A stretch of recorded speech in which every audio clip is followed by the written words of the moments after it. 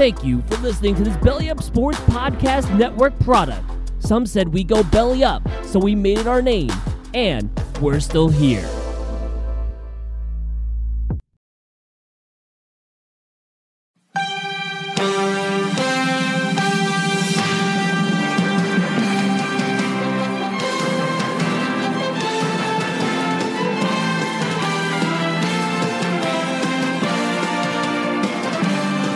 What's up, Atlanta sports fans? I'm Graham Waldrop, and alongside me, as always, is Adam. It's Thursday night, Kalal, and we are Atlanta's own, two Atlanta natives, recapping the week that was in Atlanta professional sports, wacky-ass hijinks and analysis, presented by Belly Up Sports. That's right, Adam.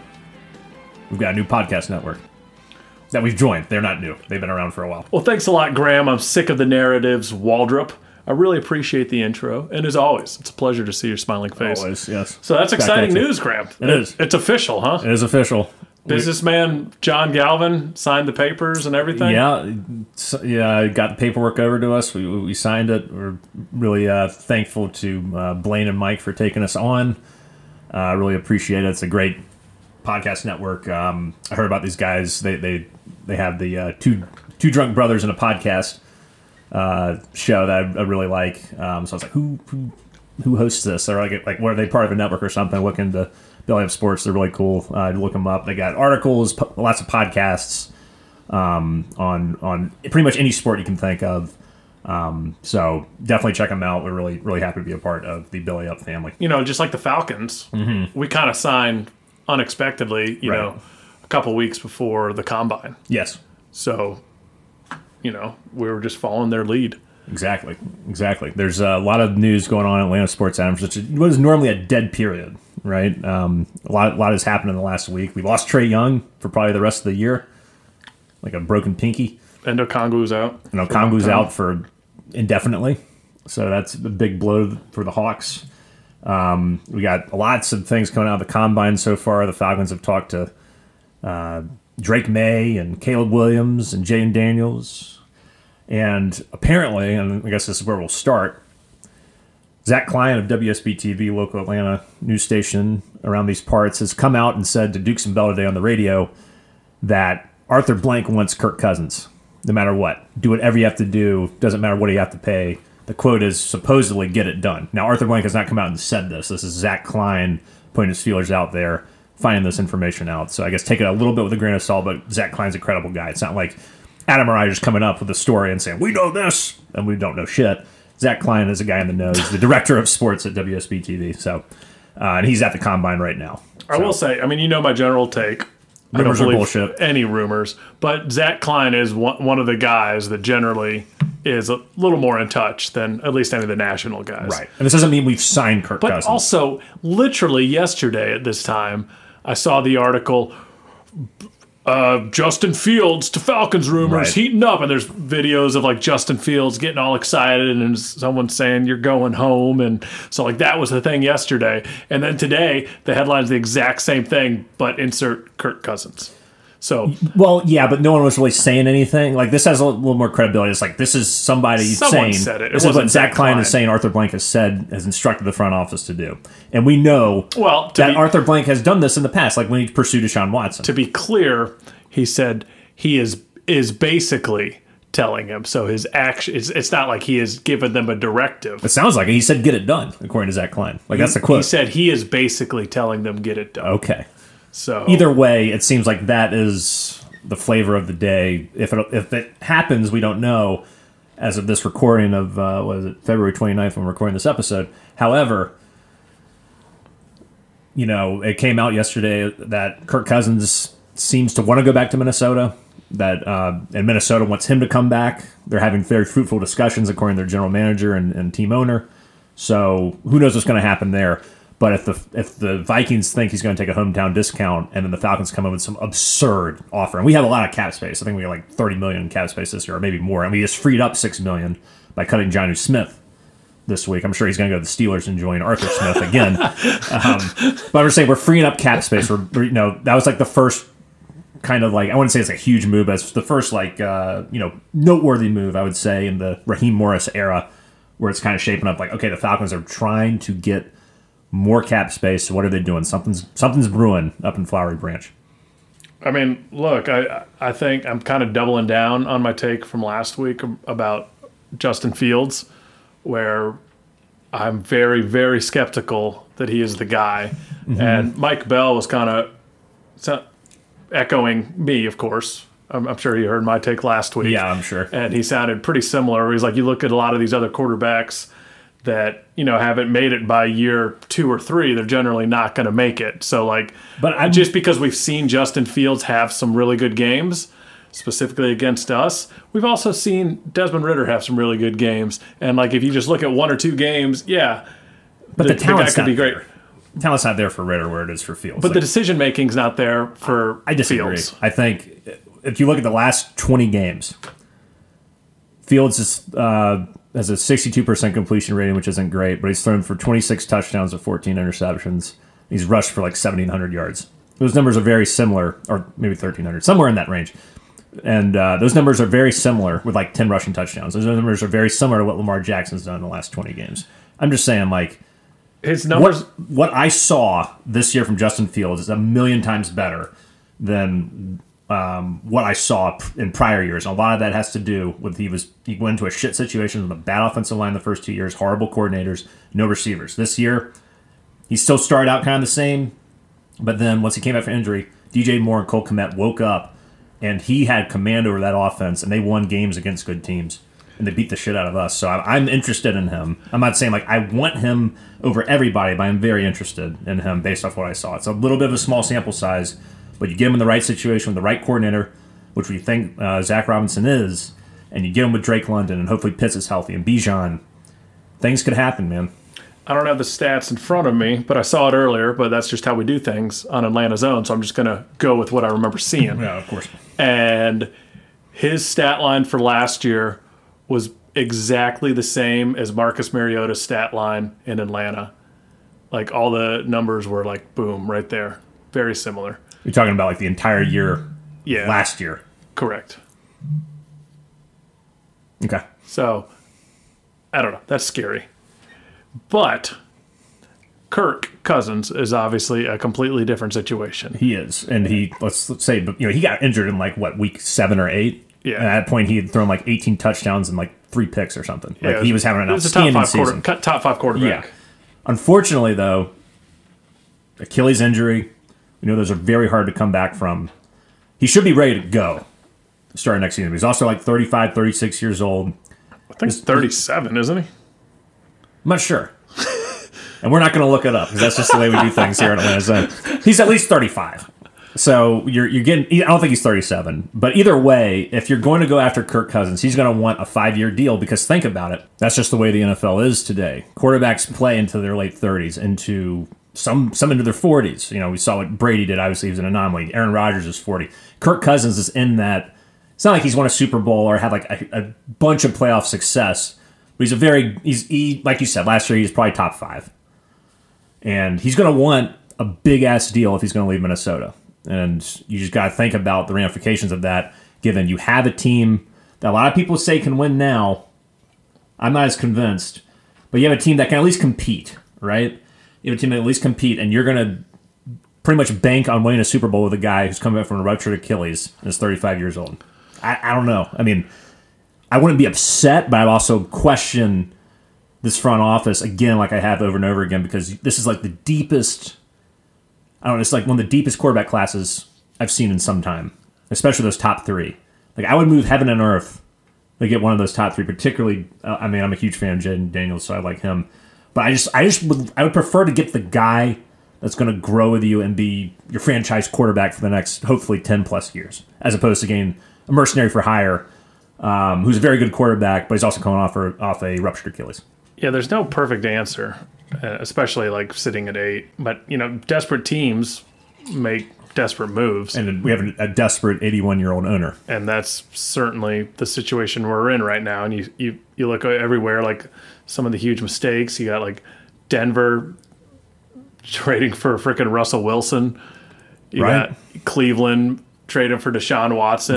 I'm so glad we dodged only because that they bullet. were more desperate than we were. Right. So that's what's scary is like none of these scenarios are perfect sitting where we're at. Like I think any of the quarterbacks available at 8 are not going to be those 3 guys that you mentioned. No, so but like, you could move up. To move up, that's going to, cost a lot of assets in order to do that. Right. So that's the beauty of it's like, well, say on theory, say we do have a team that could win within the next 3 years. All we're missing is a quarterback. If we can just spend money on a quarterback. I don't think that's all you're missing, but that's the biggest piece you're missing. And keep all your draft pieces, so, continue to build through the draft. Right. It's decent. Yeah, but if you can get Justin Fields for a second-round draft pick, and that's ideal if he can be the guy.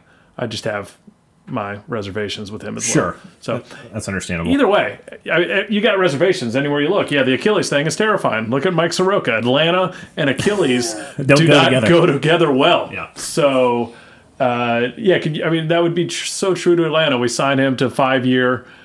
What's that quarterback contract nowadays? $350 million? I don't know what it would be, but I think Fields, this would be going into his 4th year. And then you have his 5th year option after that, so you're going to have to extend him probably for $250. Kirk, if he gets $250, Kirk's going to win at least 3. Because wasn't freaking what's the kid in Arizona, Kyler Murray? Didn't he get like a $300 million? Something like that, something insane. So that's the base, and he's we got Mahomes as the base. Oh yeah, well he got that super deal. He doesn't count. No, he's on another planet. There's a base if you haven't won a Super Bowl. Right. And there's a base if you won 2 at the time, now 3. Right. So I don't know. It's just like every day you hear like you were saying yesterday, it was Justin Fields. It was Terry Fontenot talking to Chicago. We heard some people say that. No one that we really know of that like a Zach Klein, but it's all over the place. Who knows what's going to happen?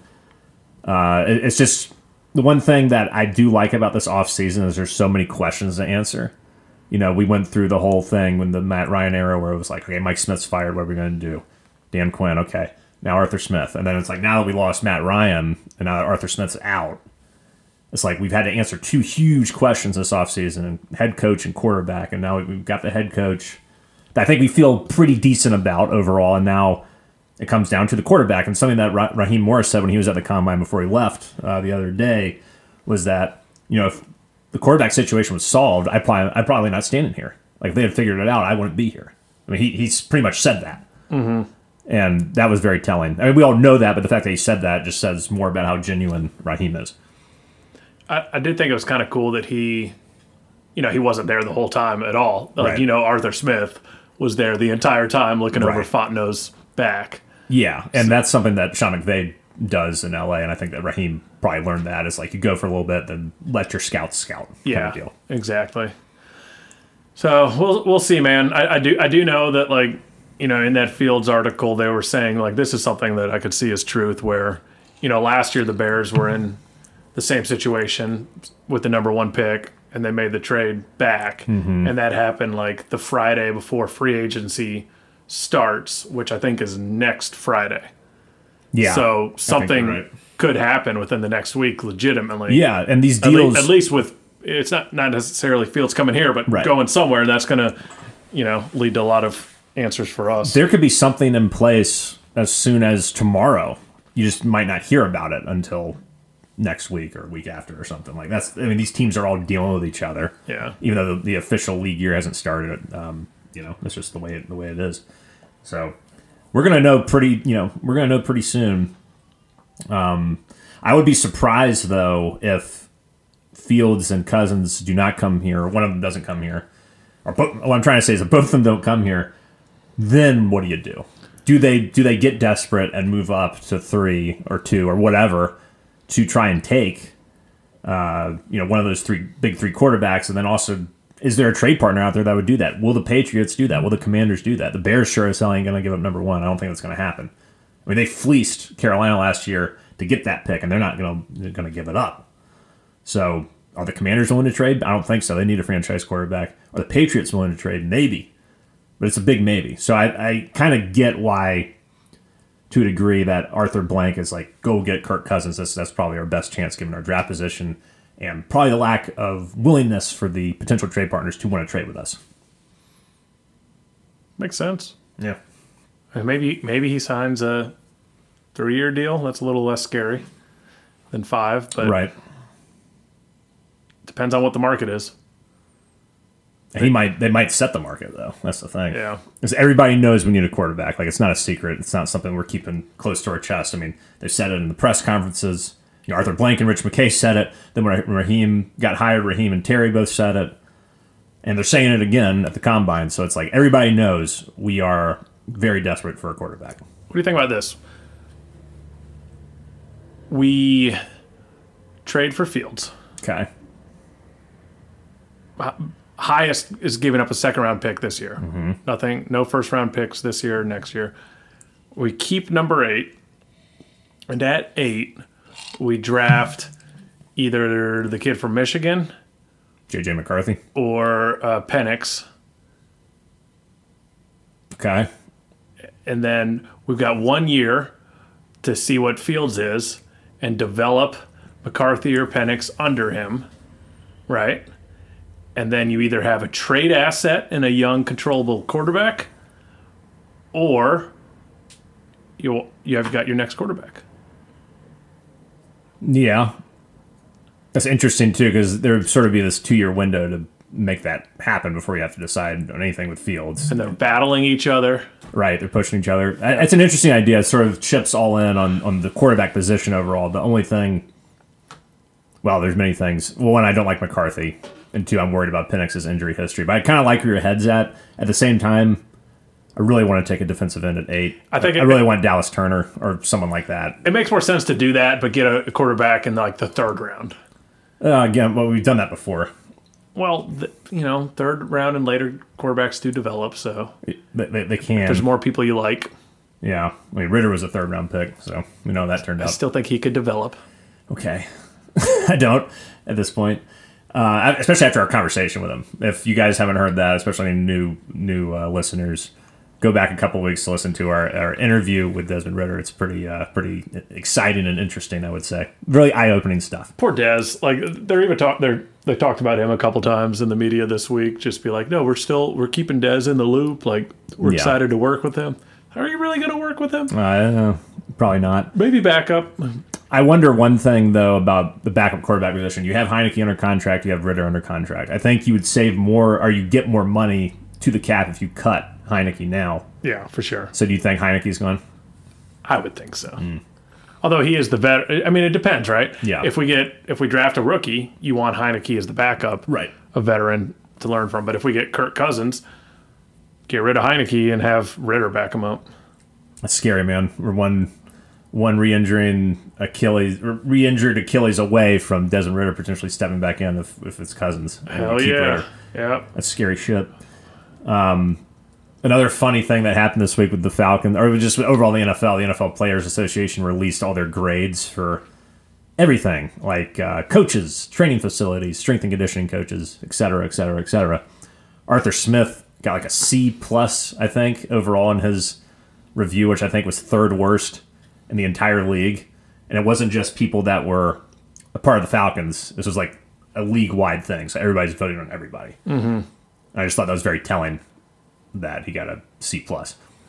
What were there, like different categories? No, just like overall, like your opinion of this coach from top to bottom. Yeah. Personality, scheme, et cetera, C+. And I think the only other people that were worse were Ron Rivera and Josh McDaniel. Ouch. Yeah. Poor Arthur. I have no sympathy for the guy. That's why And you know what? I bet, like, because he was such a prick all the time in press conferences and stuff, I'm sure he was the same way to the players. Although, I don't know. We've rehashed that a million times. We have. But he's in Pittsburgh. He's not our problem anymore. No, it's not. I just thought it was funny. Yeah. There's just like one final twist of the knife to Arthur's time here in Atlanta. It does feel like the era has ended like pretty suddenly. Do we need more time to mourn? No, I don't need time to mourn. I have enough time being pissed off at the guy for running jet sweeps to the now departed Johnny Smith at the goal line. How many games do you give Raheem until you're like livid at him? If we start off 0-3, are you done? I'm not done necessarily. It's like context is king. It's like the Falcons lost so many games last year where they had it and they just gave it away, which we've done our entire franchise, but it was just so infuriating the way we're doing it now. We're just putting Ritter in all these bad situations to throw the ball when he didn't need to. So if we're doing stuff like that and we're putting our players in bad positions and we're losing games because of that, then I'm going to be pissed off. If it's a thing where it's like it's a close game and we lost on a last second field goal, so be it. It's just sometimes you just that was really all of our unlucky. games though. But they were like, think about the Commanders game. Ritter throws 4 picks and throws a red zone interception and loses the game. The Panthers game away, where we could just run the ball and kick a field goal. Last and minute throw a field pick. goal we lost on. But he threw a pick that led to that. It's just I know. like what leads to last second field goal. Okay. That's what I'm saying. It's like those led to you losing the game, regardless of how you lost the game. That you were the inciting incident. Sure. I do not want to be the inciting incident to losses. I want to say we both played. It was a good game. We lost, so be it.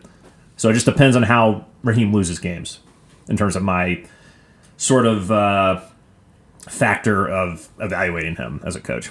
Yeah. Not the only thing, but that's a big thing. That's one of the big reasons why I was so anti-Arthur Smith last year, just the way we lost. Yeah, it's funny, like, the grace period that you give a coach, like, you start off all optimistic, but it'll turn at some point. Yeah, I remember Dan Quinn started For every single coach. 5-0 his first year, and then we wound up 8-8. We thought we were going to the playoffs. I forgot about that. That's brutal. Yeah, it was like, holy shit, we look great. And then the next year, I think we started like 1-2. I remember we were at Corner Tavern watching the Tampa Bay game. We looked like dog shit, and I was like, this is going to be another terrible year. And then we wind up going to the Super Bowl, and we know what happened after that. But it was, it's just so weird how like early in the season things can seem off. Like the Chiefs seemed pretty off last year. Then they just hit their stride in the playoffs and kicked everyone's ass. Yeah. We just never hit our stride. No, we never hit our stride. We're never that hot team. No.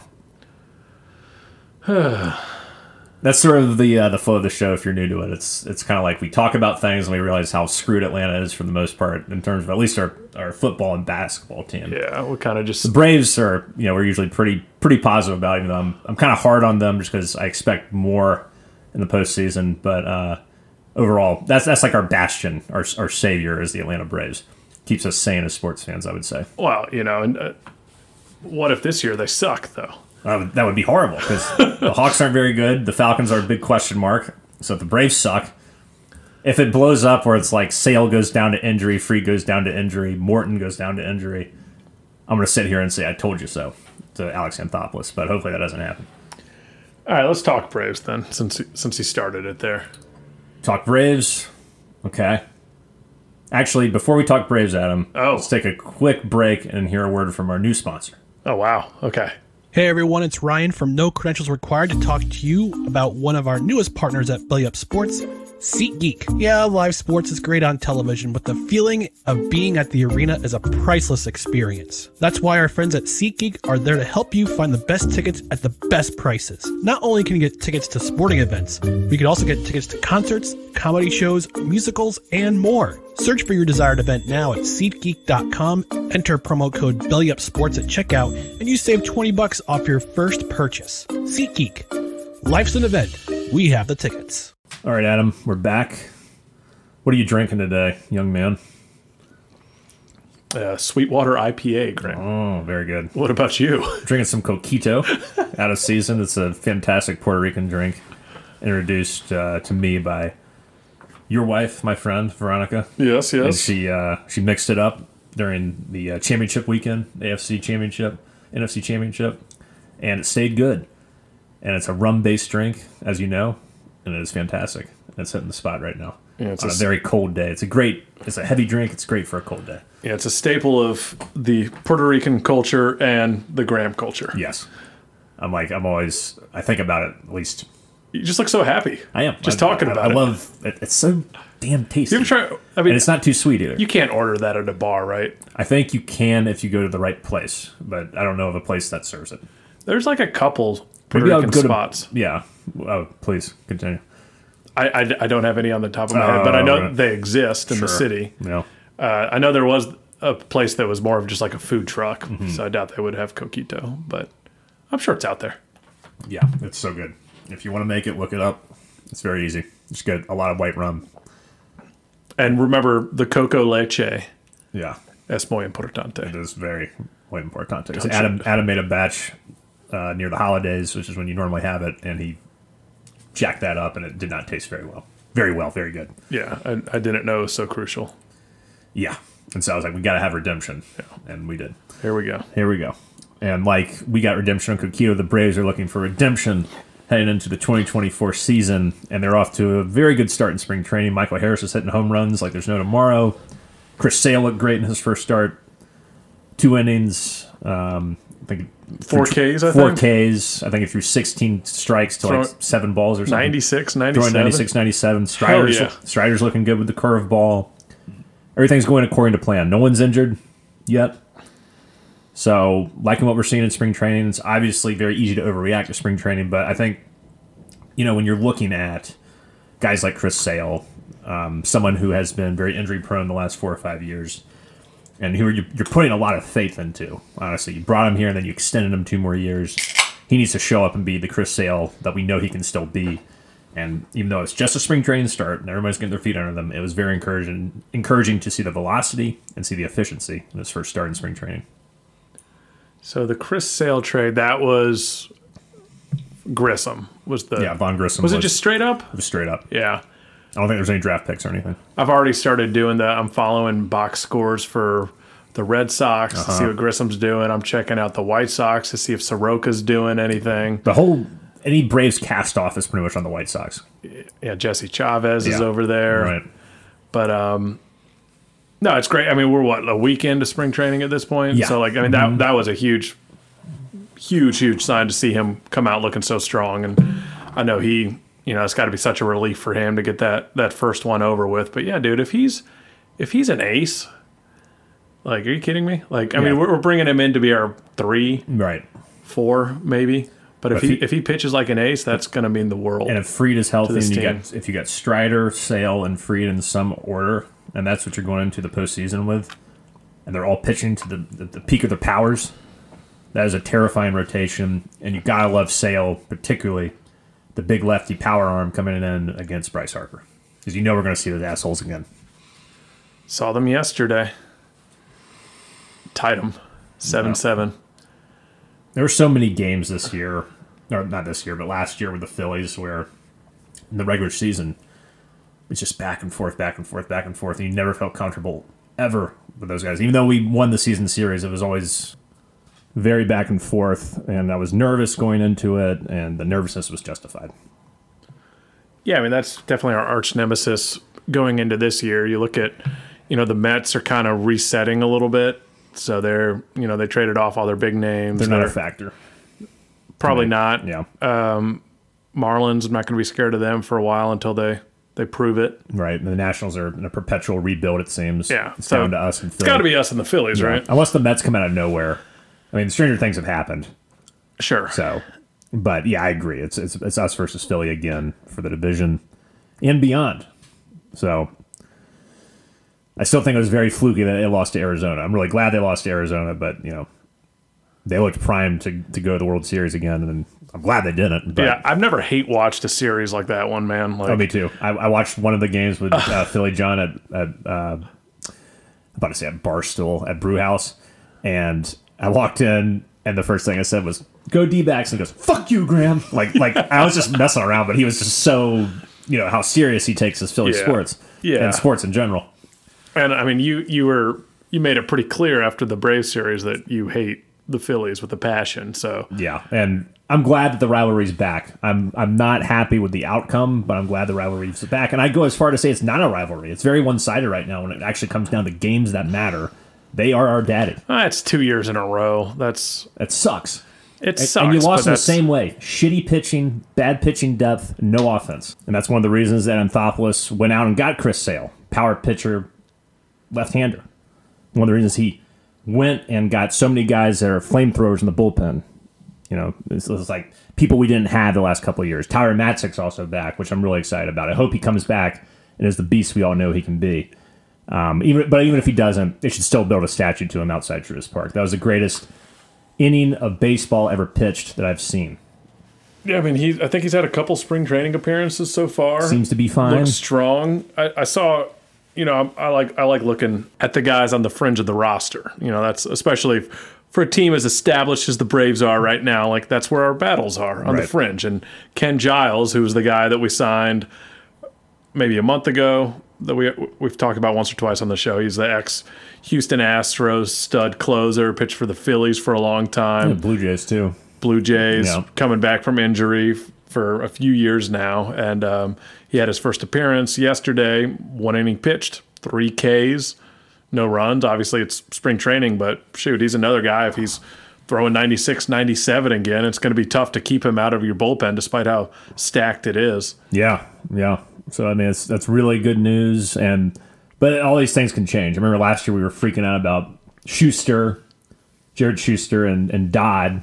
They're having the best springs of anybody. And it's like, well, we got to put them in the rotation, and maybe they'll be big factors in the season. They did make some starts. They ate up some innings, especially when Kyle Wright and Max Fried went down, but they were not, factors overall in terms of how the season played out. At the end of the day, spring stats do not matter. You're right, Graham, but it's still encouraging. It's still promising. It's encouraging, especially with guys like Giles, who's fighting for a spot. A guy like Chris Sale, who has a lot to prove. It's good to see these early results. Who out of the regular guys, like the pitchers we've seen last year, any of the top 8 regulars that we have, what are you hoping to see improvement out of any of those guys? I want to see Spencer Strider take it to another level. I really want to see more from that breaking pitch. I want to see him, and this is a guy who's hard on himself, who's apparently the most analytical son of a bitch in the world, and really he's the one who came into spring training saying it's unacceptable if we don't win the World Series this year, which I loved. I want to see him go to another level. I do not think he's a finished product by any stretch of the imagination. I want to see if he can mix his pitches a little better between the fastball, slider, changeup, and now the new curveball. I really want to see him work on that pitch. That's really important. I want to see Fried just go out there and do his thing. I don't need him to do anything where he's vastly improved, because I think he is who he is at this point. But I want to see him healthy. I want to see good movement on his pitches. Those are the 2 guys I'm watching, even though they're not our most proven rotation pieces. Obviously, Charlie Morton's been in the league for a million years. Chris Sale's been in the league for a while. But those are the 2 guys that I put my hopes on for this regular season in terms of the rotation. I want to see them, like I said, Strider continue to develop that curveball and mix your pitches better, and I want to see Fried just do his thing and be healthy. I'm going to go on the other side of the field, Graham. Matt Olson. Okay. Amazing offensively last year, right? 55 home runs or something? I was going to say in the 40s, but you're right. He was in the 50s. Just a ridiculous amount of home runs, ridiculous amount of RBIs. Insane on-base plus slugging percentage. He was great. Defense could improve. Yeah. He was kind of touted as Gold Glover when he came over here, and he's been far from that. So I think that's an area that he could improve. Sure. That would certainly help us a lot. A lot of the weirdest thing about Olson is the drop balls on just assists. Someone throwing from short to first or second to first. It's he's had multiple drops over the last couple of years where you're that just doesn't happen for a major league first baseman. I want to see. So Matty O, tighten it up on the D. The D. Ozzy, let's finally cut these strikeouts out. Let's walk a little bit more. Yeah, that'd be nice. Let's like your boy Ronnie's been doing the last couple of years, especially last year, where he's completely changed his offensive game and stopped striking out. Ozzy, it's your turn. And Ozzy has I think it's just the crazy thing about the majority of these Braves players is they're all in their mid-20s. Yeah, they are not done. They're still developing. Better. Acuna could be even better this year. That's Ozzy a great point, could easily be better. Yes. Riley, Olsen, all these guys. So there's small steps that we could see these guys take. We've seen that progression in Acuna. It's time to see that in Ozzy. Yeah. And agreed. Sean Murphy, if he can be the Sean Murphy that he was the first 2 months of the season, oh my God. Let's give him 75% of the starts at catcher. And let's see him take that next step as well. There's especially from an offensive standpoint. There's no eyes on him offensively. He's kind of Jared Kelenic. Yes. He made a really nice catch the other day. Not a lot of pressure on you with these other guys around you. So, no one's watching you, Sean. Don't worry. We love your defense. But if he could be a legit cleanup hitter consistently. Or just a 5. Wherever he bats. It doesn't matter. It doesn't matter. If he... Throw Ozuna at 4. That guy loves Ozuna should stay at 4 until he proves that he loves it. I mean, Ozuna hit 40 home runs last year. He had a great year. Ozuna should be 4 until he screws up. Until he, falls on his face like he did, in 2021 and 2022. Right. Murphy, I agree. I mean, you look at his stats after the All-Star game, he was hitting like a $175 like the last 3 months of the season. I think he was hurt, wasn't he? If he was hurt, nothing came out. But he was like ghost offensively. He was awful. And Darno was awful offensively the second half of the year. It's something that no one talked about, when you had Olsen doing his thing. It was Zuna, Riley, Acuna.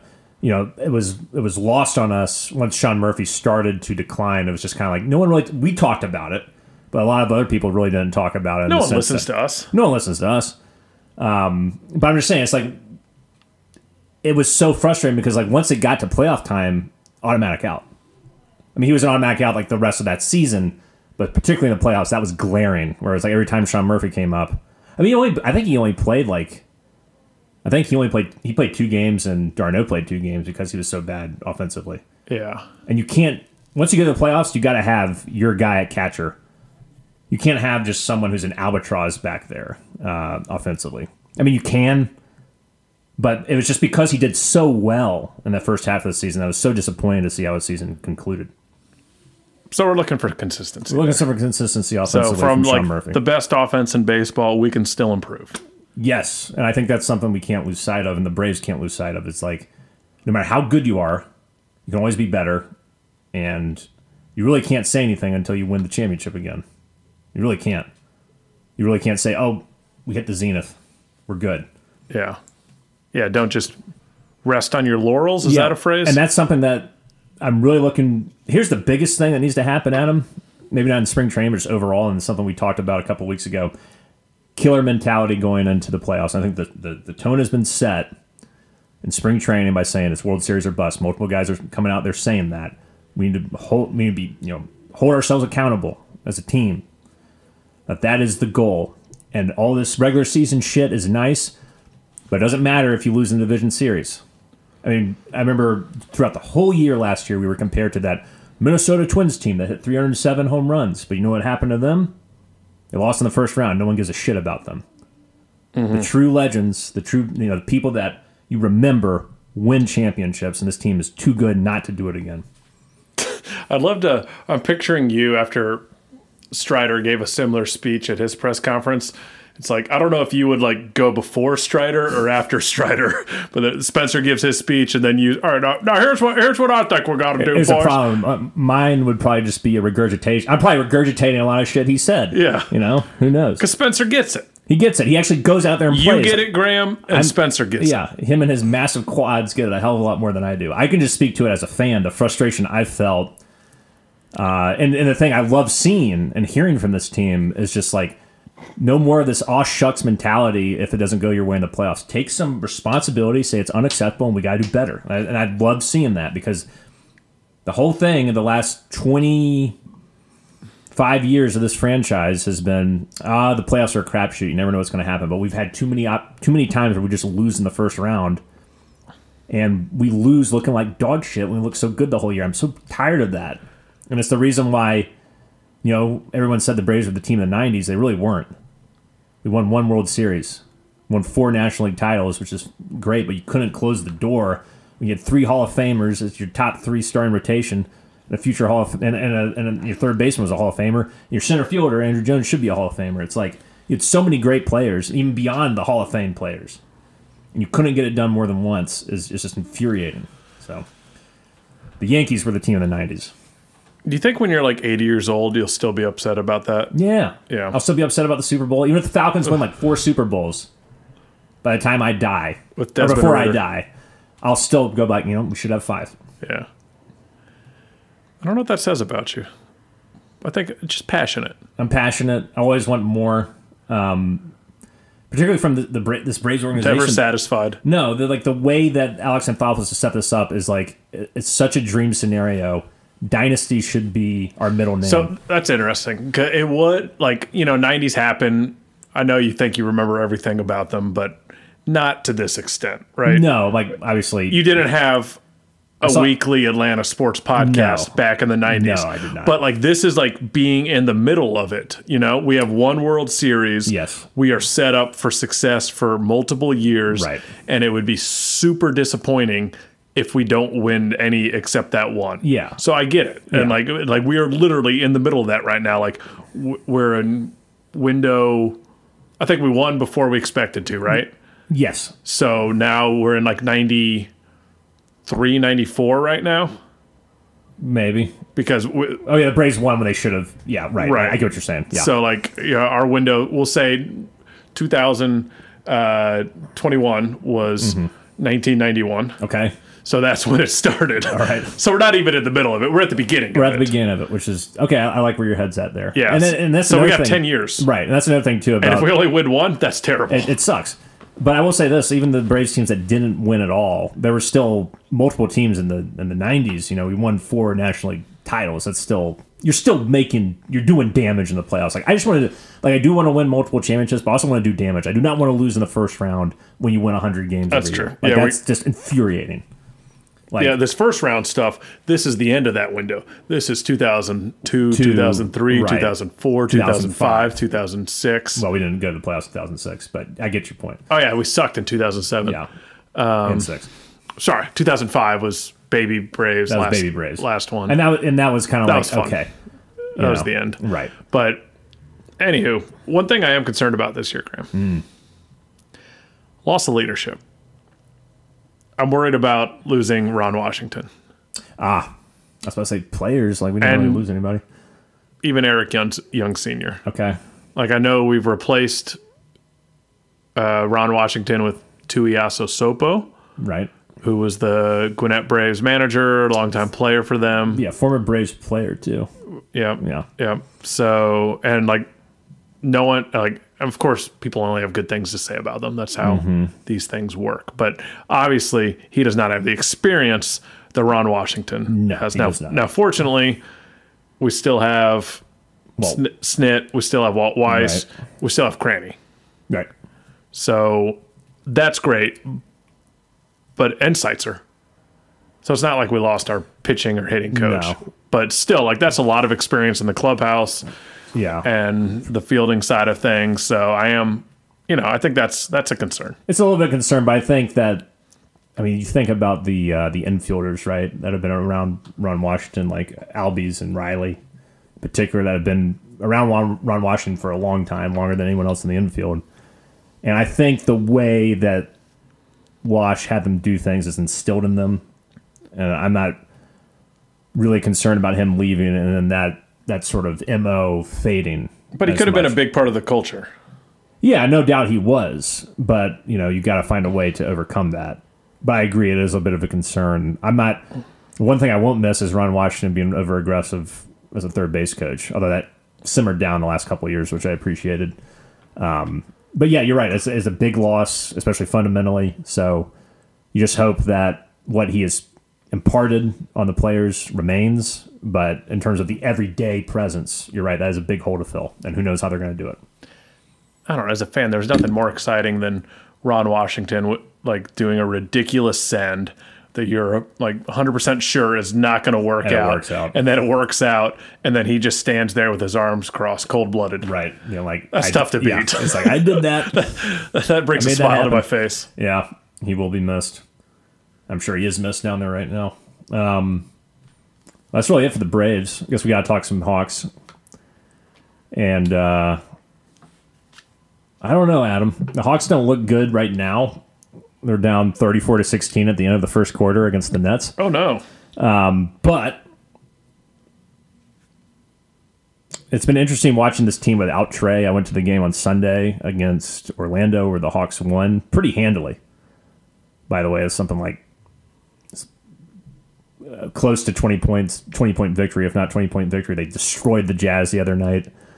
There's a caveat of the Jazz have been in a bit of a tailspin, and the Magic were missing Paolo Banchero, their best player.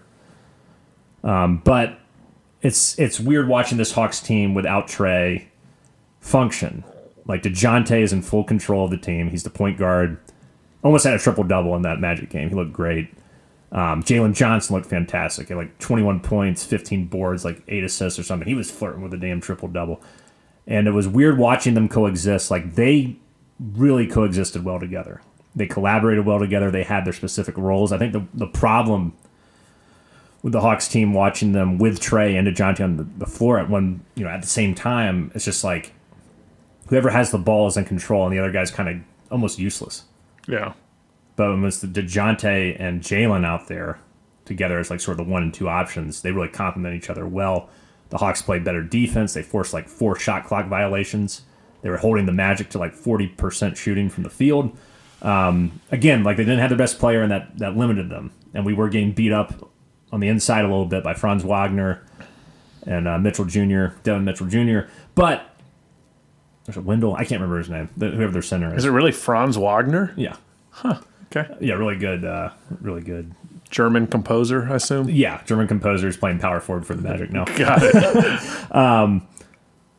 So you still had some issues like that, but overall, I liked seeing that version of the Hawks. They kind of slowed it down. It was a lower scoring game. Back-to-back games holding them under 100 points. That is unheard of. Unheard of. Like we said, we give up 125. And hope to score 130. Right, but like we said, Magic are missing their best player. The Jazz are in a bit of a tailspin. They lost like 5 of the last 6. But it was encouraging to see. The Hawks were playing really good defense in both those games. Obviously, that's not happening tonight against Brooklyn, and you still shouldn't get your hopes up for anything. But it was like there was a different mentality from the team. There's more of a commitment to play defense. It's been interesting to watch, and I haven't watched any of the Brooklyn game, obviously, tonight, but even just a 2-game sample size, I'm like, this is a totally different team without Trae. It doesn't make you wonder, like, are the Hawks better without Trae? I'm not saying that, but in terms of do Trae and DeJounte work together, I say no, definitively, after watching DeJounte play without Trae this year. Not just the last 2 games, but just over the course of the season when Trae's missed some time. Yeah, there was like a 5-game stretch earlier as well. Yeah, like there was a game in January where we went down to Miami and beat the Heat, and DeJounte made this last-second shot to beat them. And it was like a lower-scoring game. Better defense was played. It was just a completely alternative version of the Hawks where they actually like gave a shit about defense. It wasn't like the greatest defense in the world still, but it was better than what you get usually on a night-to-night basis. I think there's also just like there's got to be like a mindset where you have like a dynamic scorer like Trae Young on your team. The other players feel like second fiddle and don't feel like they need to step up like they do when they're shorthanded like this. Mm-hmm. So I think it's interesting to watch, and it's really like we get a 20-game sample size of what the team looks like without Trae. Like, we don't care about this season. We know we're not going anywhere. But you get to see what we look like without him. We get to give our first-round pick, Kobe Buffkin, a look. Yeah. Who I think he could be a dynamic scorer. All reports are that, like, he has no problem, like, one-to-one defense, Yeah, he looked good the game I was at. I was like, okay. I think he was like a +7 in that game. Mm-hmm. Like, and that's great to hear. Like, on the year, like, with Trae and DeJounte on the court, they're like -118 or something. That's not good. No, it's not. That's not good. So, like, we get to see, are we better with Trae, or are we better without Trae, but with the assets we would get from trading him? Yeah, I kind of see where your head's at with so, that. like, if we look competitive without Trae, like, take that and add a first-round pick plus probably a young player, Right. I'd like to see how they do against a really good team without Trae, or multiple good teams without Trae. Well, sure, we play someone good over the next 20 games. Yes, we will. But, tonight you're getting your ass kicked by Brooklyn, who sucks. Early. But you only scored 16 points in the first quarter. Was this a high school game? Like, come on. Brooklyn does play decent defense, though, so maybe that's what's happening.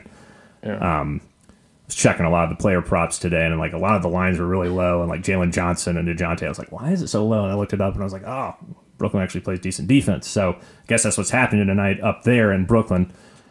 But my point being, you want to see, you're exactly right, you want to see how this team functions over 20-plus games without Trae.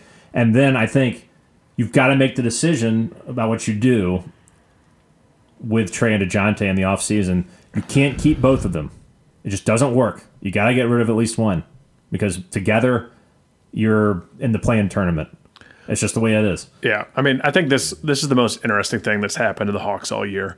The fact that we do get to, like, the sample size to see what the future could look like. We get to see a young rookie play. I read an article, I'm sure it was on The Athletic, because that's where I get all my sports news from now. The only website for sports information for Adam. Yes. There's nowhere else he could possibly look. I might have to break this Twitter ban at some point, like once the Braves start up. But I'm going to hold strong for a few more weeks anyways. But it was a great article. They rarely write about the Hawks because we don't have a Hawks beat writer anymore because they're slashing salaries left and right because that's the way things go nowadays at startups, Graham. You know what I'm saying? I know exactly what you're saying. But they're talking about essentially how like Landry Fields and Kyle Korver so far have just been like two scared boys as GMs and have literally done nothing. Like, good point. Yeah, they extended DeJounte, and that's about it. We've extended our own players, but like we've signed like Patty Mills, who was just cut, just like a bunch of old, washed-up veterans. Like at the trade deadline, we did nothing, which was so stupid. And now we have zero depth. Bruno Fernando, who's been playing pretty well, is our only center. Yeah, and that was like a trade last year. Like, well, he's not our only center, but he's our backup center now. But Capella's out. Capella's still playing. I thought he's back. Capella's back. Okay. Capella's been playing since like last Thursday or something. Sorry, that wasn't mentioned on The Athletic. Well, yeah. But the point is, like, zero depth. No. So that's why we have to play Wesley Matthews. Like, he's playing so much now. Yeah. It's like, jeez. It's bad. Like, they're scared to do anything because they don't know what to do. Because, I mean, it's like, I don't know what to do. Do you know what to do? Yeah, I know what to do. Brother, shut up. Exactly. Start over. You get rid of every single piece that is tradable that isn't Jalen Johnson. You get rid of... And I'm not saying like Jalen Johnson's like your franchise cornerstone. He has been playing exceptional basketball recently, but you know, you got to get rid of Trae, you got to get rid of DeJounte, you got to get rid of Bogdanovich, you got to get rid of Capella. Like, you got to get rid of all those guys, accrue draft picks, just accrue draft picks. If you get draft, stock it up. Sure, here's the problem. You don't want to blow it up because we have no draft picks for the next 3 years. That's why you got to trade guys to get those draft picks. But who is going to want to take on good players? Well, I would tell you good this. teams. There's the thing that I'm pissed off about the most, and I think we talked a little bit about this last week or maybe the week before, is that you didn't trade Bogdanovich, who's a viable player who could help a contender for sure off the bench as a three-point specialist. You didn't trade Capella, who could help as a guy who gets a lot of rebounds. Those were guys you could trade and get something for. Waiting until the offseason to do anything of those guys is not going to increase their value, I don't think. In fairness, we don't know what was offered. Maybe Maybe it was dog shit. Yeah, but exactly. It's like, it's just so frustrating to just do nothing, hear nothing. We're just so there's no plan. We're just so stuck in the middle right now. Yeah, and it's the worst place to be as an NBA franchise. So let's hope Bufkin is like a stud with Jalen Johnson. Then one of DeJounte or Trae, trade the other, get a couple draft picks, a young guy, and then let's see what we got. Yeah. That's your best case scenario, I think. That's horrible if that's our best case scenario, but you're kind of, I'm not saying you're wrong, but you might be right, which is frustrating. Oh, well, that's a life as a Hawks, especially a Hawks fan. The Hawks, for anyone who's new to the podcast, are definitely the worst franchise in our city. I don't think they need overall, to just be historically. I don't think they need to be new to the podcast to know that. Oh no, the Falcons are pretty terrible historically. But the Falcons at least have won 2 NFC championships. You know how many Eastern Conference titles the Hawks have won? 0. Yeah. So there you go. You know how relevant the Falcons have been in the last 20 years? You can at least say the Mike Vick era was relevant. Many aspects of the Matt Ryan era were even more relevant. And then the Dirty Bird.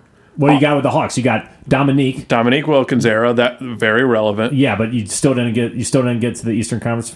You didn't even get to the Eastern Conference Finals at that point. And you had the 2014-15 team, which was just team basketball beautiful, and that only got to the Eastern Conference Finals. And then you had the 2021 team that also went to the Eastern Conference Finals and was a Trae Young ankle injury away from maybe making the finals. That's all you got. You had 3, like 2 decent seasons, like really good seasons in the last 25 years for the Hawks, and then you had the Dominique era. And then you traded Dominique when Michael Jordan was retired and we were the number 1 seed in the Eastern Conference, which was so stupid. At least we're not like the Wizards. Yeah. Like, what's the most relevant thing that happened to them? Like, They lost to Javaris Crittenton brought a gun into the locker room. Yeah. Oh, that was Gilbert Arenas. Or was that Maybe I think he pulled it on Javaris. Oh, okay, pulled it on Javaris. Yeah. And then you had the Wizards almost beat us in the Eastern. Oh yeah, they've almost beaten us a lot. Yeah. So that's probably the most relevant thing for them. No, sure. I mean, the Hornets suck every year. Like, at least you're not the Hornets. Yeah, they blew it with Anthony Davis. They blew it with who's the guy who's there that's fat now that we should trade for. You're talking about the Pelicans. Same team, right? No, the Hornets are back in Charlotte now. Oh, you're talking about that franchise. The overall Charlotte franchise. I was thinking of the city. Oh, sorry. I was talking about the Charlotte. So New Orleans basketball, no good. New Orleans is pretty good this year. Are they? Yeah. I'm not up to speed. Yeah, they're pretty good. Got it. Yeah, Brandon Ingram's good. Zion's playing better. Charlotte. So the Bobcats. The Bobcats/Hornets. Got it. Yes. They are terrible every year. Emeka Okafor. Sean May. Who is the other? Who is the guy with the bangs from Gonzaga? Oh, Adam Morrison. Yeah. Of course. It was like all of like the... It was interesting. It was like all these like great college players would always go to the Bobcats, and they would never be any good in the NBA. I mean, Charlotte's just a loser city for sports, man. Like, it really is. They need to get rid of... I hope Cousin Chipper's listening to this one. I mean, look at what they did like with the #1 pick last year. But Bryce Young, in fairness to them, and then they traded. Wouldn't you want Bryce Young based not now over any of the top 3 quarterbacks now? Not now. I'm talking about at the time.